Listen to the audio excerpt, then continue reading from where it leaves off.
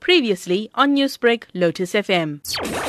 It was quite a reflection of the different sides of a woman's mind, thinking patterns. It was also about my catharsis, my development, my growth, and the different phases in my life. It's what every woman would want to read, and every man as well, because, it's the sensitivity towards a woman's feelings. Fiona, as you've mentioned, these poems are a reflection of your experiences from childhood to womanhood. What inspired you to pen these poems into a book that the world could now experience and see for themselves? Taliesha, I was a woman, a Muslim woman, that became liberated at a very young age because I realized my potential, but I also realized the limitations set on me because of religion, culture, tradition, and what our elders had to always say about who we are and what we are and define the role of women. I came from a bit of an abusive background. I was not a person that could even talk about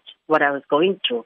I could not even mention it because there was always someone to, talk in a condescending manner or bring you down as a woman. And it even happens up until today. Every one of those poems is a reflection of my feelings. It's very raw. Fiona, you're breaking those stigmas of conformity. And in doing so, how can you inspire other women to also break those barriers and come out and speak about their personal experiences and their life experiences, whether it be good or bad? I think the Me Too campaign and the Total Shutdown campaign, I think it has created an awareness, an awareness of women being the synapse of society, the synergy that they create in their homes, in their families, and society, and the catharsis and the moral regeneration that they are experiencing right now, which is such a fabulous and such a fantastic feeling that, when I look at the women, especially, the young girls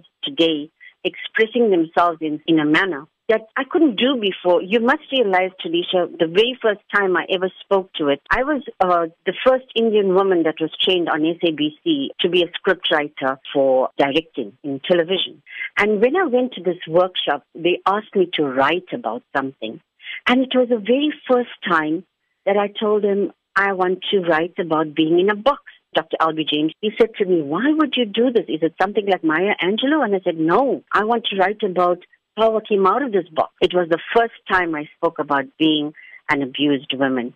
Because I think when it transforms into words, when you articulate what is within yourself, that's the beginning of your survival. That is the beginning of where you can take yourself unlimited heights. Write your narratives, talk about it, because when you narrate it and when you record it, then others can learn from it. They cannot learn from it if you don't talk about it. Newsbreak, Lotus FM, powered by SABC News.